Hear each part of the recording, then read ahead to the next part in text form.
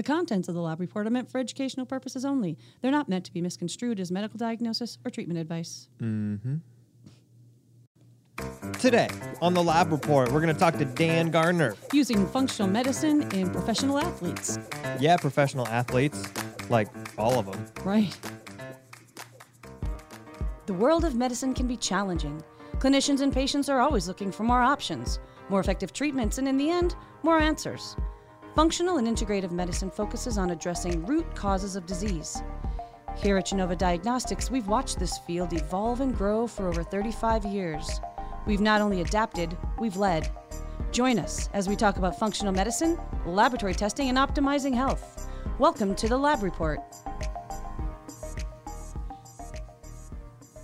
Well, it's the fall. Sure I is. love the fall. It's pumpkin spice season. I know you love that. It's pumpkin spice everything. It's amazing how we've translated pumpkin spice into so many things. It's so versatile. Hello. Hey, Michael Chapman. How are you today? I'm great. I got my pumpkin spice latte, and I'm using my pumpkin spice mixing board. This is a podcast called The Lab Report. It's where we talk about things. Like Specialty things. lab testing, integrative therapeutics, precision medicine. And pumpkin spice. Oh, yeah. And if you like pumpkin spice, you should probably go to iTunes or Spotify, maybe subscribe to this pumpkin spice version of the Lab Report. Sure. Rate, review, download, share with your friends, all that kind of stuff. Yeah. You know what I just realized? What? So there was a takeover. Fall used to be potpourri season, was it not? It was. And what Yeah. happened? It got annihilated by pumpkin spice. But it not only gets annihilated by pumpkin spice, the whole season gets shorter and shorter because they're like revving up for Christmas and my Thanksgiving. Goodness. Oh my god! So true story, right? So we decided over the weekend, we were like, hey, you know what would be fun is to have a new holiday, a new family tradition called Spooky Sunday. Like every single Sunday? No, once a year. Oh, where okay. we go and we get Halloween decorations because we don't have any yet. And Right. we like Halloween around the house. And so we've got little kids. It'd be fun. And so we're like, yes, this is a great idea. Spooky Sunday. And like all Saturday, we're like, Spooky Sunday's coming. Yeah. And we were like all revved up. We're all ready to go. We get Yeah. and we go to Lowe's because we had previously seen this where like Okay. all the yard stuff is, Yeah, right? And yeah. so we go to Lowe's on Sunday, this past Sunday, and we get in the cart, we're walking up, and my daughter uses a phrase we've been trying to get her to stop using, which is, what the? But this Whoa. time she used it quite accurately Why? because we walk in, no Halloween stuff, all Christmas. What? All So Christmas. we're ignoring Thanksgiving, we're ignoring Halloween, we're ignoring pumpkin spice. This is where we are right now as a society? Think we're just moving things backwards because apparently if you want to shop for Halloween decorations, you need to start in August. Oh, that's a shame. What are you on about? Yeah, good question. I mean, so if you also agree that we are manipulating the calendar in a way that should not be manipulated, send that feedback to podcast@gdx.net. And without further ado, what are we talking about? We have a huge show today. We're going to meet Dan Garner of Team Garner, Inc. Yeah, he's a functional medicine practitioner who also happens to be a nutritionist and a trainer to many professional athletes and some Hollywood actors. So he's kind of a huge deal. Yeah, if you haven't heard of him, which would be kind of surprising at this point, I think maybe. But once you hear the list of people that he has worked with, That's right. You will not need any convincing that this is someone you should be listening to. Yeah, he's the guru. He's the fixer. He knows everything. He's a phenomenal speaker, great teacher, has an amazing podcast, and we're really excited to speak to him. His podcast is so amazing and he is so amazing that Yeah. I think after you start hearing him speak, you'll no longer want to hear us speak, and you might just go directly over to his podcast. Danger. So without further ado, let's talk to him. Yeah. Patty. I can't believe it. Dan Garner. I know. Right? I can't believe it. I mean, okay, so let me tell you a little bit. Dan Garner is the founder of Team Garner, Inc., which offers high-level personalized online training and nutritional coaching for world-class results. Dan is a strength coach, hockey performance specialist, nutritionist, trainer, lab analyst, best-selling author, and host of the Garner Report podcast. Dan has worked with dozens of professional athletes in 9 different pro sports, 2 UFC world champions, an Olympic gold medalist, an Olympic silver medalist, 2 bronze medalists, WWE world champion, 3 Super Bowl winners, 3 Hall of Fame inductees, 2 all-time world record breakers, 3 Player of the Year winners, and several Hollywood actors. He is an international lecturer on sports nutrition and has been featured in many major media outlets. So with that, thank you Welcome, so Dan. much. That's awesome, you guys. Thank you so much for having me. I'm real pumped to be here. Oh, no, nice. we're honored. I mean, listening to that bio, I mean, where do we even start? But I think maybe that's just the question. Where did you get your start in this industry of nutrition and training? Like, what's the journey to Team Garner Inc.? Right. Sure. So my journey, I guess, began with bad genetics. I wanted nothing more than to be a meathead when I was a younger kid, and I still want nothing more than to be a meathead. And this lack of results, that things that didn't kind of naturally come easier to me in the world of performance, muscle, and strength development.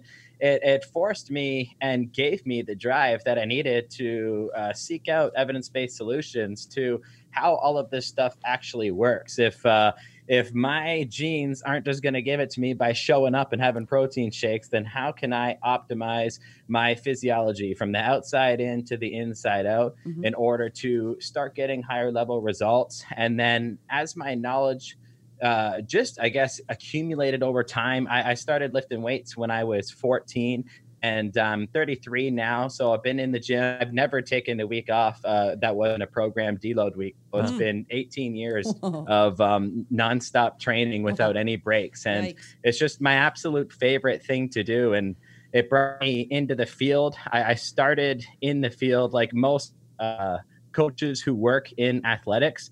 You start at the bottom. I started just as a base personal trainer at Gold's Gym, but kind of separated myself from the pack because and to this day, I'm absolutely fascinated by everything in biology. I mean, biology, it's answered questions that we don't even know are questions yet. I have a relentless curiosity when it comes to this stuff. And as that knowledge base continued to grow, in my local area up here in Canada of London, Ontario, I kind of became the go-to guy for problem solving. So it was kind of a stressful way to build your career because you're getting everybody's tough client cases. That's basically was my job.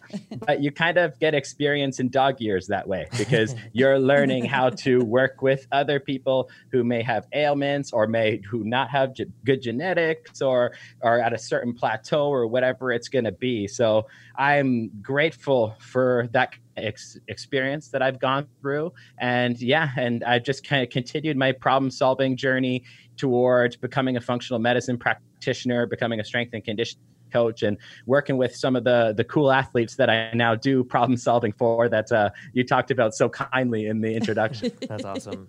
That's awesome. Well, it's funny too, because we followed your podcast and obsessed. Yeah, we know that you cover a lot of territory despite being a self-ascribed meathead. And so why don't we start with can we maybe start with what you think might be some of the biggest nutrition/diet myths as it maybe relates to sports performance? Sure. So I'll reclassify myself maybe as an evidence-based meathead. I like it. I'll go like that. If you go to my Instagram, it's almost a confusing place to be because if you see a study and then a guy flexing, you're in the right spot. That's the evidence-based meathead. But when it comes to myths, there are so many. But I guess I would begin with the idea of adrenal fatigue. I think that is one that could absolutely be refined. I think a lot of people, there's enough, turmoil and anger in the world, so I don't want to contribute anymore to that because I know that these people mean well. You're just, unfortunately, there's a lot of curriculums that just haven't been updated in a very long time. You're typically taught, okay, the hypothalamus is going to send cortisol-releasing hormone to the pituitary. Pituitary is going to send adrenocorticotropic hormone to the adrenal. The adrenals are then going to produce cortisol. Bada bing, bada boom. That's how the stress response happens. But as research continues to come out, that just is, it's almost embarrassingly simplistic. It's way too small of an idea to wrap up in a single sentence like that. And anytime we've thought we are smarter than biology always reminds us that we're not. And you got to consider so many feedback loops. Everything has a feedback loop. Everything has a compensation. Everything leverages on other organ systems and organelles within the body. And as things have continued to come out, I'm not saying that low cortisol is real, because it absolutely is. And it is something that doesn't have to be Addison's disease either. Low cortisol is something that you can absolutely address. But the thing with low cortisol is it may have absolutely nothing to do with adrenal function whatsoever. So like what I just said, most people consider the hypothalamus pituitary adrenal axis as that's the only way to make cortisol. But there's excellent papers, and they're quite recent as well. I mean, in 2007, the Journal of Molecular and Cellular Endocrinology, they came out with an excellent paper. And I mean, 2007 is 14 years ago now, but they identified that the skin can actually make its own cortisol-releasing hormone, its own adrenocorticotropic hormone, and its own cortisol. So even though the skin doesn't have a hypothalamus or pituitary, it has its own HPA axis. It has every single hormone and receptor required to begin and end the process. And as you continue to go through the data, you'll find that, fun fact here as well, if you cut the adrenal glands out of rats, they still make cortisol. So it emerged a lot of more research, and we ended up finding the brain makes cortisol, the heart makes cortisol, the thymus makes cortisol, the lungs and the intestines, they all make cortisol. So we can make it outside of the adrenal glands, but we can also recycle it. There's something known as 11-beta-hydroxysteroidehydrogenase type 1. Well done, sir. Work. It's a real mouthful to say, but it actually converts inactive cortisone into cortisol. Right. So we can make it and tissues outside of the cell this enzyme. So we can make it outside of the adrenal glands. We can recycle it outside of the adrenal glands by converting cortisone to cortisol. But we can also actually convert precursors, because there's another mouthful, cytochrome P450 11-beta-1. It'll actually convert something known as 11-deoxycorticosterone into cortisol. So we have precursors, we have recycling ability, and we have straight up non-HPA axes that are HPA axes outside of the adrenal glands. So it's a scenario where you have so much going on that it's a little bit too simplistic. And I think that's why a lot of practitioners, they might get 50% of their clients' results. But then the other 50%, what's the typical story? You run a salivary panel, and then you give them adaptogens because that's what you're supposed to do. And then 30 days later, the salivary panel looks the same. Right. And then and then you somehow got to kind of talk with the client and be like, it's I guess we're doing the right thing. Just give it another month. But there's a lot of different angles here. Like this could honestly, I could go on to do it properly. Could take like 8 hours. But I've seen other papers as well where IL-6 actually mimics adrenocorticotropic hormone. So you can actually have an inflammatory marker secrete cortisol in the absence of adrenocorticotropic hormone. Right. But another inflammatory marker, TNF alpha, actually blocks receptor activity on the adrenal gland. So depending on what cytokines are high or low, we can either block production or increase production. So does somebody have an adrenal problem? Or do they have an inflammation problem? Sure. Or does it have anything to do with the adrenals at all? Right. It's, one of my favorite studies, and that, like you can probably tell, I can go on forever here, so I'll end it with this one. But one of my favorite studies in the worlds of killing myths was actually in 2014. It's done at the Journal of Clinical Endocrinology, and they took 8 men, and it was a cool study, low amount of test subjects, I understand, but it was still cool. They took 8 healthy men and they gave them isocaloric macronutrient shakes. So you either had just protein, just carbs, or just fat. And the researchers measured cortisol levels after drinking these isocaloric shakes.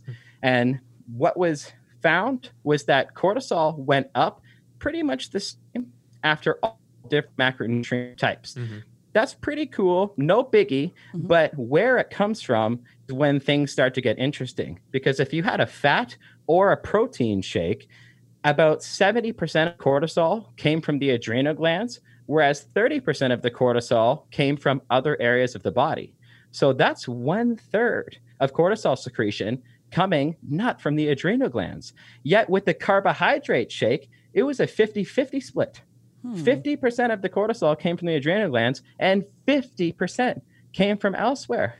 So in other words, not only does the macronutrient type of your meal impact cortisol level, it also impacts where they even come from. Right. So we've got a lot more refining of current curriculums too, and a lot more refining of how diagnostics are done in the world of calling something, adrenal fatigue in my brain doesn't exist. It's be reclassified as cortisol dysregulation, because as far as I'm concerned, you don't even know where it's coming from yet. Sure. Right. No, it's fascinating. And it makes me think of, so often, whether it's medicine, biology, or what, like when you have this limited understanding, it's natural for scientists, for people to sort of ascribe a one-to-one connection, right? So like cortisol, one-to-one connection to adrenal. But we know it might even be better to, instead of asking like, what does this gland do, or what does this hormone do, or where does it come from, like understanding why it's doing what it's doing. And that's where I think the functional approach comes from. It's similar, like if somebody has hip pain, then oftentimes you don't look at the hip, right? You look at the feet, you look at the knees, you look at everything, because the hip pain is probably a compensation mechanism. And similar with cortisol, like my question is like, well, why is it doing that, right? Yes. Yeah, I love that. Like, that's actually how I think. Like, I'm not going to be able to word it better than you, but when I look at labs, one of the first thing I think is, why does the body think this is a good idea?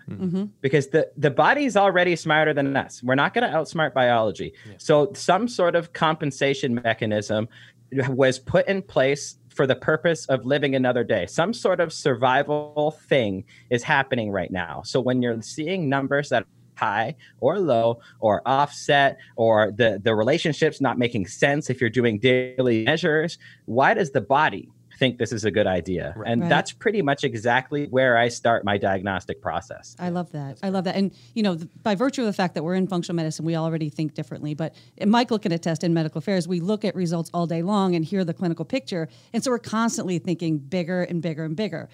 But just to pivot just a little bit, you're a nutritional specialist, and we know, not only from doing this podcast, but from speaking to clients, that many people sit staunchly in their diet camps, right? Keto, fasting, paleo, vegan. And then there's those who are trying to lose weight and they battle cravings and binging. Each one of those could be a whole hour long with Dan Garner. But I think my question is, how do you help your clients or athletes develop an emotional, healthy relationship to food? I mean, Patty's like, let's get this guy to shut up about cortisol for a second. I want to hear about every single one of these diets. What's your opinion? What should we do? How do we tell people?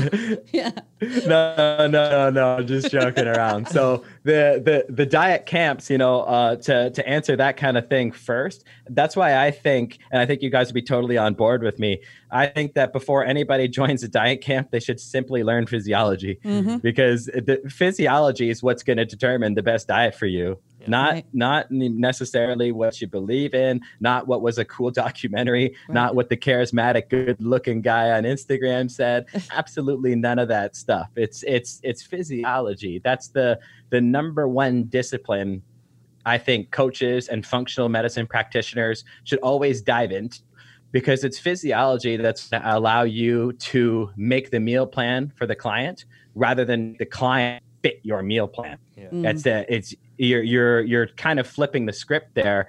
And it's what's funny is that you're basically turning, you're going back to school for biochemistry, you're going back to school for biology, you're learning these things that are just going to allow you to truly make a plan that is made for contextual physiology rather than a belief system. I think that's super key.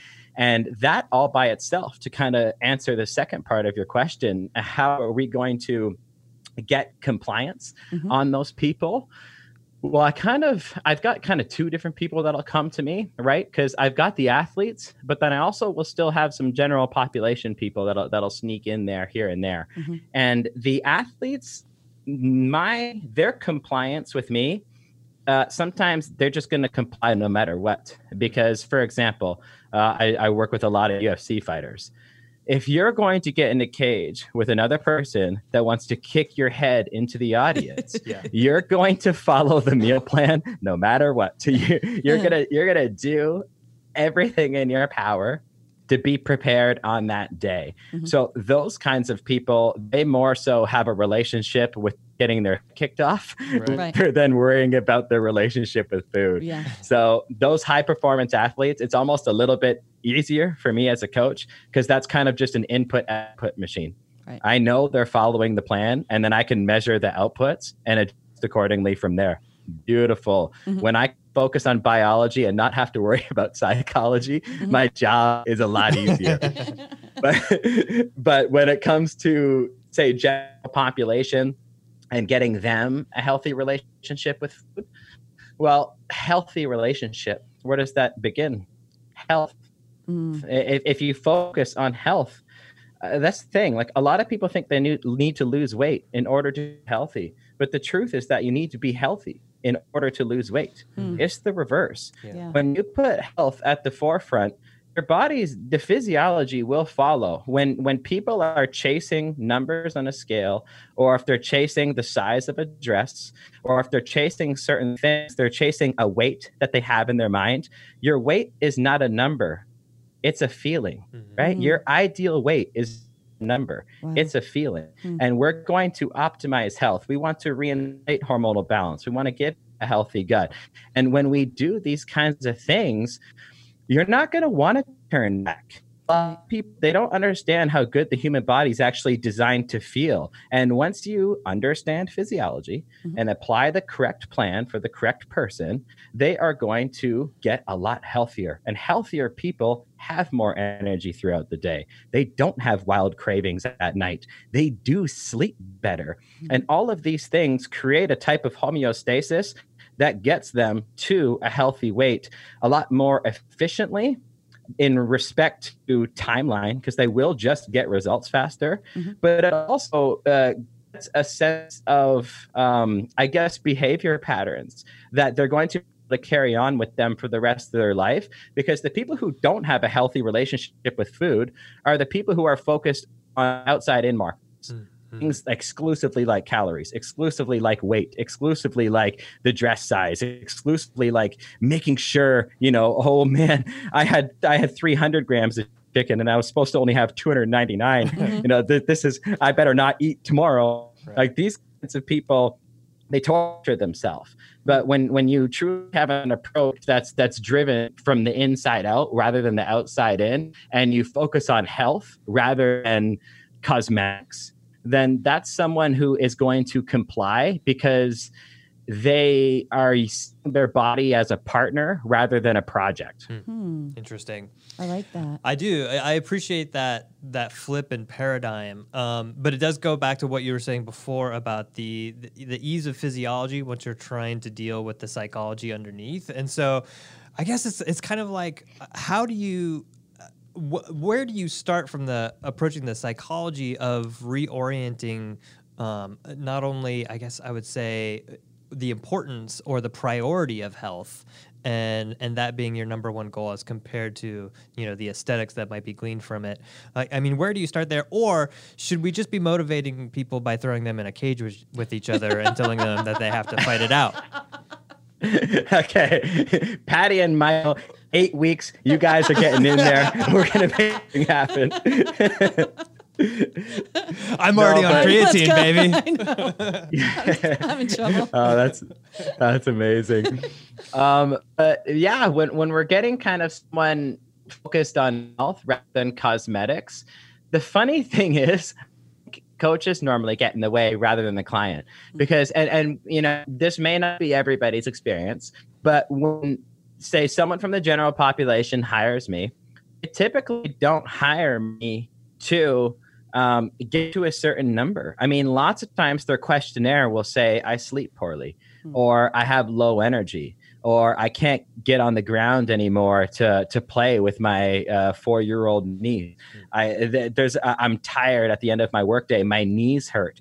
A lot of times their goals aren't actually to do a bikini competition or to look like a guy on Instagram. And I think a lot of times actually the coaches are the ones at fault because they are the ones who prescribe the calorie intake. They are the ones that prescribe the macronutrient intake. They are the ones who prescribe the goal weight loss each and every single week. So I think that a lot of times, if we just be the tree that bends with the wind and listen to their goals that aren't cosmetically based, then we can emphasize the things that are going to drive health, and those cosmetic things are going to come along with it anyways. And what you'll find too is a lot of these people that are hiring you, they're hiring you because they're on a roller coaster. They had a lot of successes and a lot of failures. And when you say focus on health, it's a breath of fresh air for them. It's something new. It's something they haven't done yet. It makes sense to them. It's something they can get on board with. So that's always been my type of approach. And I haven't had a problem getting people to adhere to that. It's profound. Yeah, I love that. I love that. I would like to maybe touch a little bit on nutritional supplements because, another wild and wacky part of our profession and one of those things where there's so much out there, it's hard to sometimes even know where to start. But, when you think of nutritional supplements, especially as it pertains to kind of overall performance, what are some of the things that in your mind are a little bit overrated, maybe overhyped for the average Joe out there? And what are some of the things that you think are like absolutely mandatory? Like I just recently started taking creatine. Obsessed with creatine. And That's all I hear about. I could not believe that I was noticing such a difference in my workouts as compared to I had never taken it before, and I'm almost, however old, 40. Yeah. So in respect to like overrated supplements for the average person, I mean, I think most supplements are actually overrated for the average person. I think the average person, I call it majoring in the minors. They want to focus on a new pre-workout product, but their diet's horrible. Or they want to find glutamine for recovery, but their sleep sucks. They got the cart before the horse. So in terms of supplementation, there's a lot of bad stuff out there, but there is also a lot of good stuff out there. There's a lot of stuff with excellent evidence that's extremely effective. I mean, I use a lot of supplements. Actually, I use a lot with my athletes. I use a lot when I've done labs with somebody because I'm able to identify exactly what they need and exactly what they don't need. But I guess in respect to overrated supplements, I think the average person really doesn't need peri-workout, like pre, intra, and post-workout nutrition. That's reserved for people who are expending a lot of energy and who have a very high recovery demand. Whereas the average person who already has a lot of weight to lose, like somebody who's a very, very high body fat percentage, they don't like amino acids are going to be used primarily to drive certain neurotransmitter responses as well as preserve lean tissue during exercise. But somebody who's overweight doesn't have to worry about losing their lean tissue during exercise. Okay. They just simply don't. Your body is absolutely going to preferentially take away from those fat stores way before it's going to consider any type of muscle loss.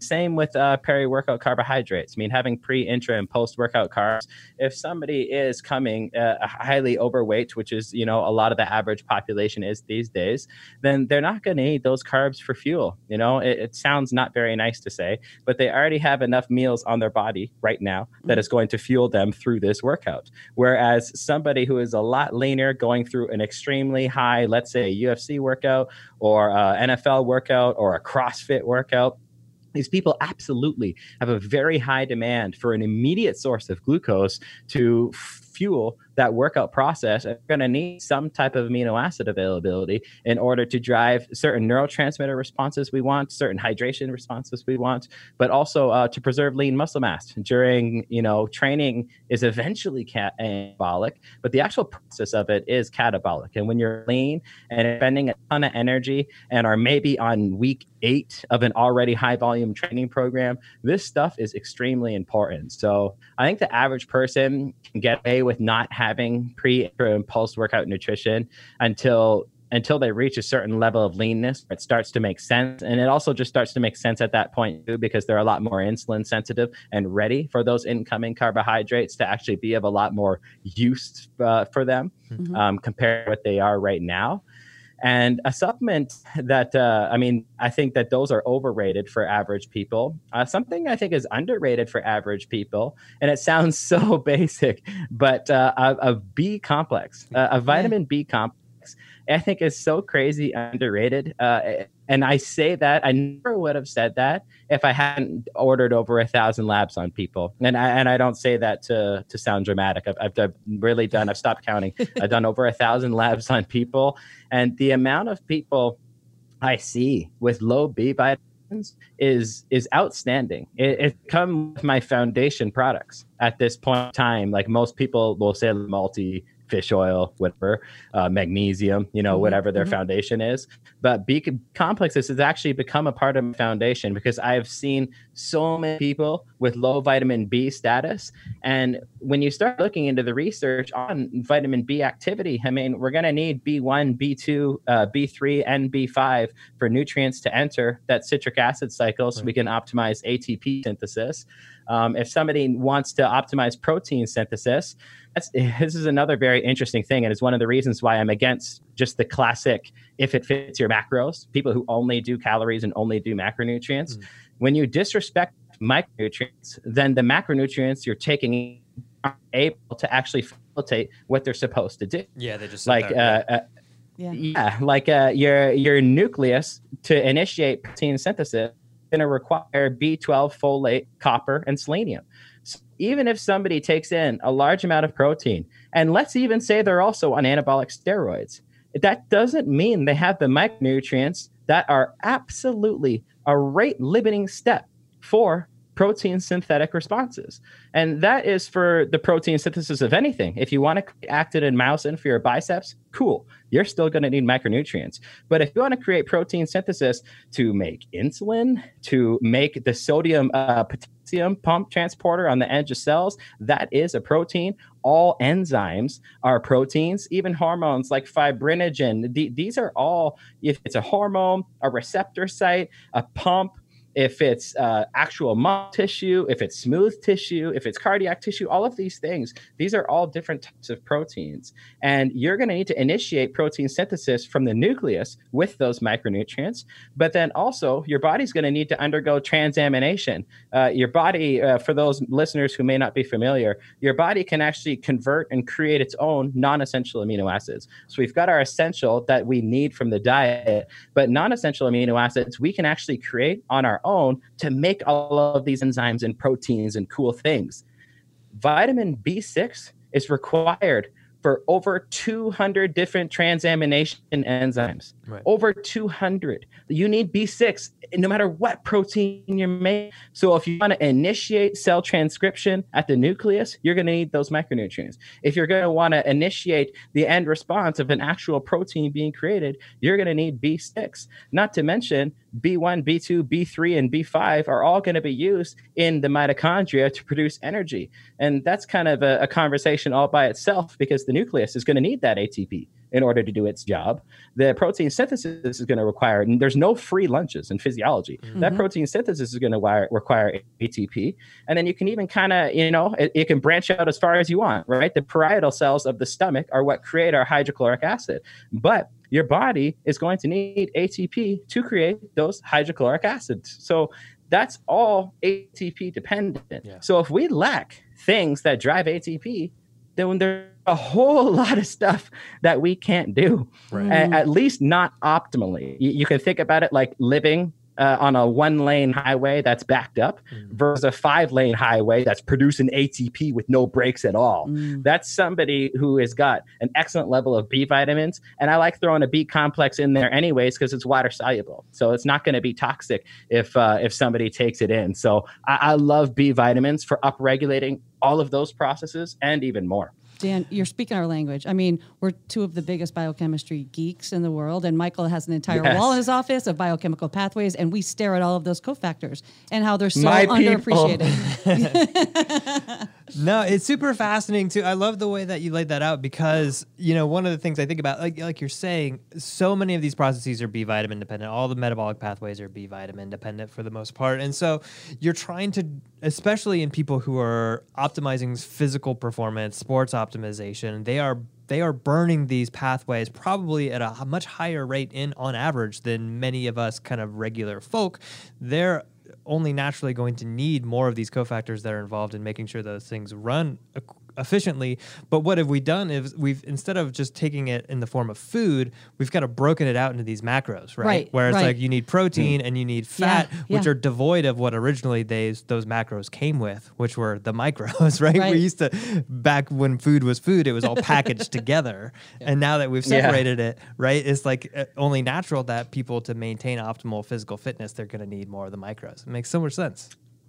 Yeah, for sure. And I mean, to kind of piggyback on what you just said, those athletes, they're using more than your average person. But they're not just using more than the average person. They're using more than anybody in history. Because to set a world record in 2021 is extremely harder than it was in 1950. We're pushing human physiology to its freaking limit. And if we want to keep pushing that, you simply won't be able to if you don't have the micronutrient availability to support all of those pathways that you are trying to dominate in your life. You need those micronutrients so that the macronutrients can actually do what they're supposed to do for activity. But let's not forget, you need the micronutrients for restoration as well. Because your B6 is what's also going to drive serotonin and melatonin synthesis from tryptophan.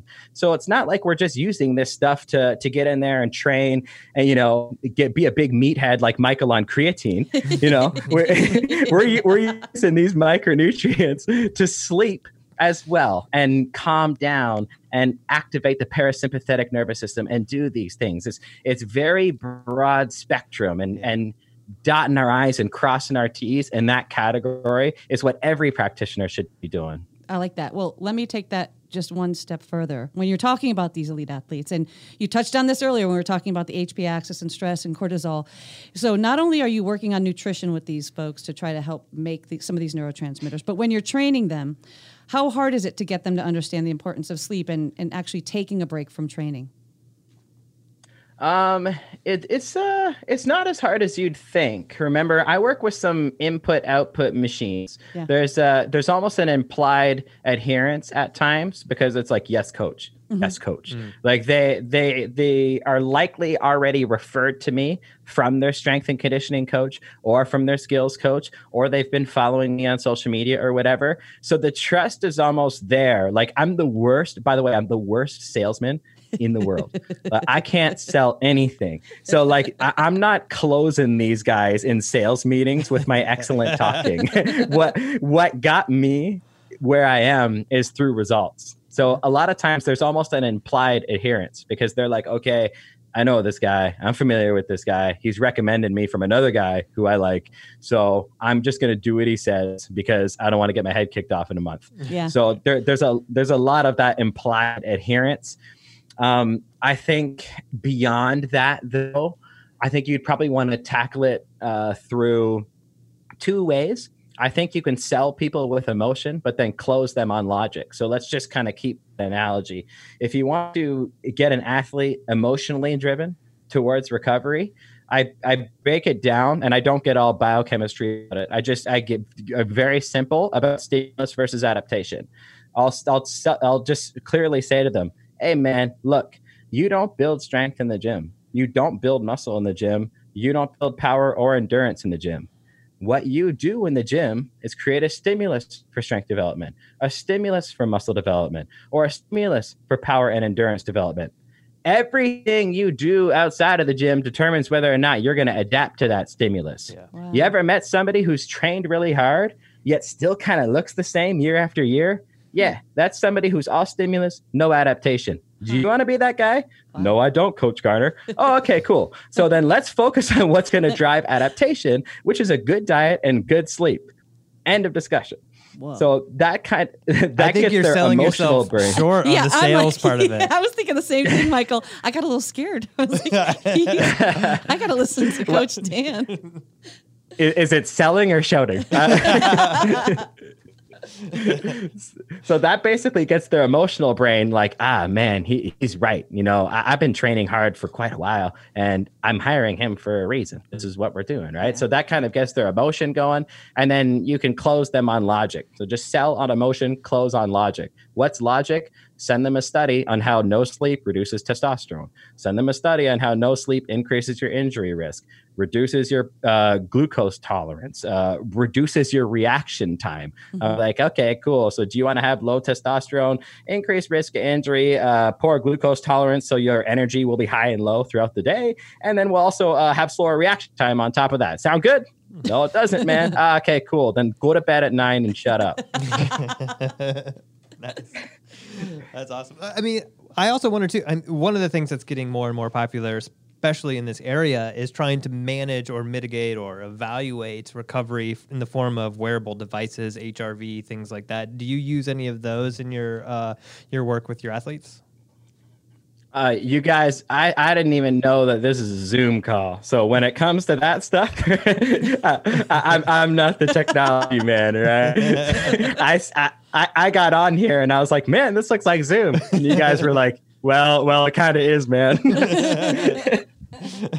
So when it comes to that, I actually don't use wearable devices. Not because, I'm so dumb with technology. That's just a joke. But mainly because I'm a one-on-one guy. So if I worked with a team and I'd say be collecting data from 80 NFL players at once, yeah, I'm going to start using devices. We might be using heart rate monitors and using HRV. Maybe you throw some Aura rings on them or a Whoop, whatever they're currently sponsored by, whatever they can get access to, whatever data I can get. I'm always a numbers guy. I'm going to find correlations no matter what, right? So if I'm working with a team, then I'll use wearable devices.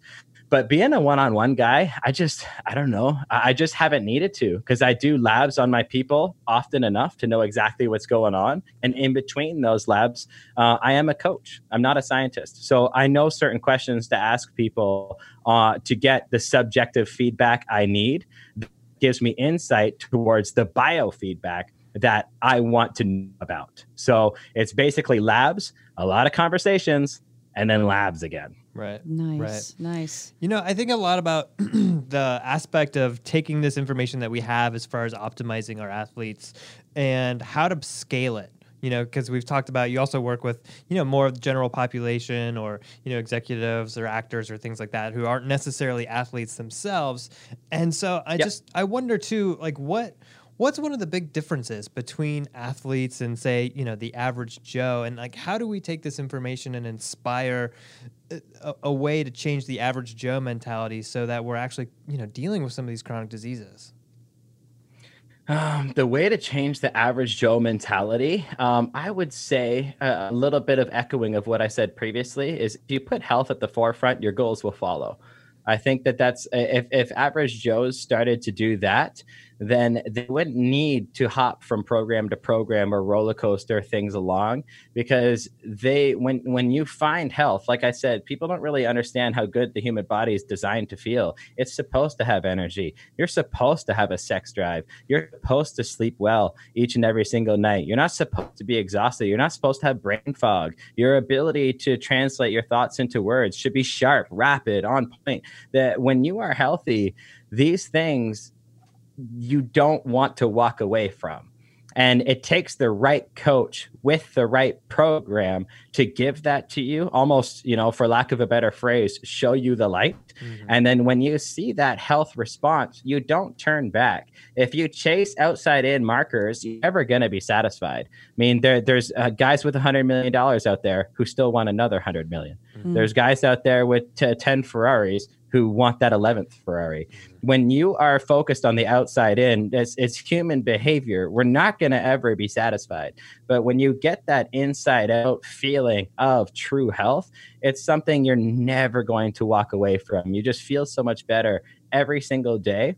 And athletes, they are coming around to this a lot in respect to, your questions comparing the general pop to athletes.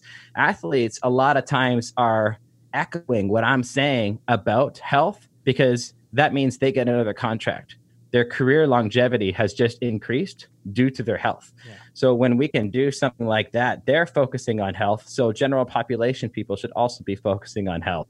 And I think another thing the general population could learn from athletes is listen to your coach. You hired them for a reason. Yeah. You should at least give them a shot. And when it comes to biology and adaptations, consistency beats intensity every single time. Consistency beats intensity 10 times out of 10 because biology responds to adaptations over time. Just like nobody gets in shape in 1 week, nobody's going to develop a lifelong habit in 1 week either. And you're going to end up on that roller coaster all over again. So you need to listen to your coach. You need to put health at the forefront. And I think you need to give your coach at least 8 weeks of good, attentive adherence for your body to start really realizing all of the stuff that they're trying to get you to do and trying to get you to feel. I love this. I love this. This has been a blast. And I will say, I just want to encourage our audience to check out your podcast, The Garner Report, because I've become obsessed with it. I've become obsessed with this podcast. They've probably left us already and gone to that podcast. I guess that's a bad thing. We should not be sending them elsewhere. But I will say, for a deep dive on just about every little thing we touched on today, this Garner Report podcast is phenomenal. But Dan, where can people find you either on social media or find you to follow you? I mean, I've watched you on Facebook. I've watched a lot of your videos. Where can people find you? So before I tell people where to find me, I do want to thank you guys. Michael and Patty have not told me to say anything like this. You guys, I've ordered 1 million Genova labs in the past, and they are the absolute best. This what I've used in my practice 1 million times over. So this is what I'm doing with all of my business execs, with all of my top athletes. I absolutely love Genova and the education that they offer for people. Thanks, so Dan. I wanted to sneak that in because you guys are too humble and you wouldn't let me. As far as where to find me, just keep it simple. I think the best spot to find me is Instagram, Dan Garner Nutrition. Perfect. Awesome. Perfect. Well, Dan, this has been a blast. But before I let you go, we do have one last question that I'm going to kick to Michael Chapman. Yeah, we have a hokey, predictable tradition, which is to ask a question that doesn't have anything to do with what we were talking about. And my question for you is, how do you feel about karaoke? And if you like it, do you have a signature karaoke song? No. Okay. So I'm one of the most socially awkward people in the world. So I can speak freely here because I'm safe behind my microphone. But when it comes to karaoke, I've only done it twice in my whole life, and that's because I had enough drinks to create enough false confidence that I could actually do it. And as far as a favorite song to sing, I don't think I have one because none of them are crowd pleasers. Well, you were in good company because that sounded like an answer spoken like a true scientist like us. That's true. Well, Dan, what an absolute blast. And we're so honored that you came on the show, and we're so grateful. So thanks so much for your time. Awesome. Thank you guys so much. So the thing is, we had a really nice interview here, and I feel like we could have gone for probably another 2 days. If you've ever heard him speak, Dan. He can literally speak on any topic. We could have taken this in a million directions, and we may need to have him back to take it in a whole bunch of other directions. I would agree, except I would remove the word may and just indicate that we do need to have him back because there's so much ground to cover. And to be honest, and maybe just leveraging his brain on this podcast so that we sound smarter. Yeah. Can we just co-opt him? Can he? We'll see. Okay. It's not like he's not busy or stuff, but I wonder if he likes pumpkin spice. Regardless, he could probably tell us the physiologic mechanisms behind things like clove, cinnamon, and nutmeg. So maybe next year we'll have him on during the actual fall season. When's that going to be then? Apparently May.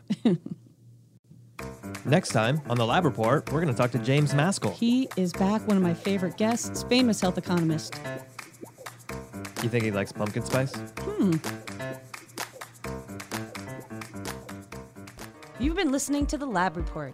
If you like what you hear, please subscribe to our podcast, rate us, and leave us a review. To learn more about Genova Diagnostics, visit our website at gdx.net. There you'll find information on specific testing, educational resources, and how to connect with our show. Call us at 1-800-522-4762 or email us at podcast@gdx.net. So, what are you going to do about Spooky Sunday now? Is that gone forever, or did you find any decorations? What's happening there? Yeah, it basically turned into Amazon Sunday.